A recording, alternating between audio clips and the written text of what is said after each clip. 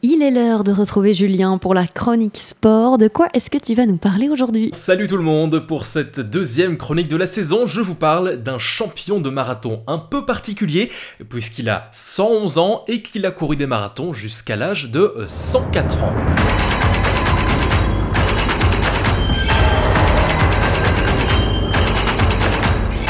Cet homme, c'est Fauja Singh, un britannique né en Inde le 1er avril 1911. Malgré son âge, il a encore couru des marathons ces dernières années et il détient plein de records dans la tranche d'âge des plus de 90 ans et plus de 100 ans, dont certains établis un 13 octobre en 2011, ce qui n'est pas vraiment étonnant puisqu'il est le seul ou presque dans sa catégorie. Alors ce qui est plus étonnant par contre, c'est son parcours et la manière dont il en est venu au jogging. Fauja est né dans le village de Punjab en Inde il y a 111 ans et lorsqu'il vient au monde, il est de constitution plutôt fragile. Il n'arrive à marcher qu'à l'âge de 5 ans et n'ira jamais à l'école.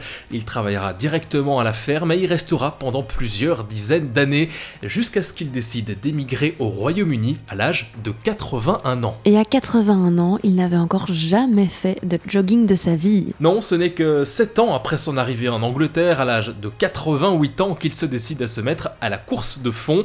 Un début dans le sport, motivé par la perte de son épouse et de l'un de ses fils.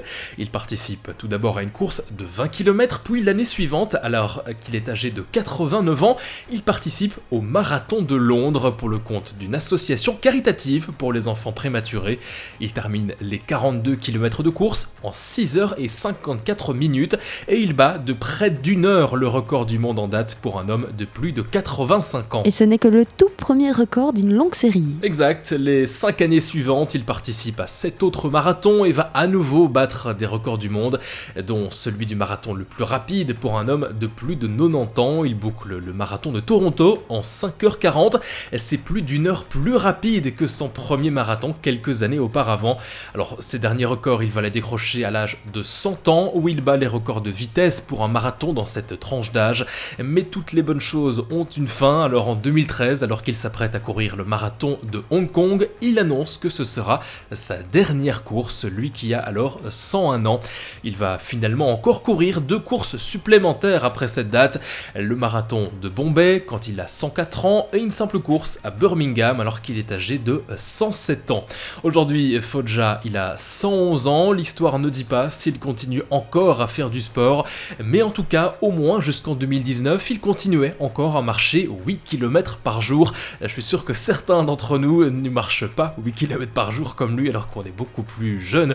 En tout cas, Fauja, lui, il peut désormais profiter de sa retraite bien méritée et admirer les œuvres culturelles qui lui sont dédiées. Un livre pour enfants a vu le jour pour retracer sa biographie et un film est même en préparation à Bollywood, l'équivalent indien de Hollywood, pour retracer sa vie. Merci beaucoup Julien pour cette chronique sport. Évidemment, on peut toutes les retrouver sur louiseradio.be dans l'onglet Les chroniques de Louise.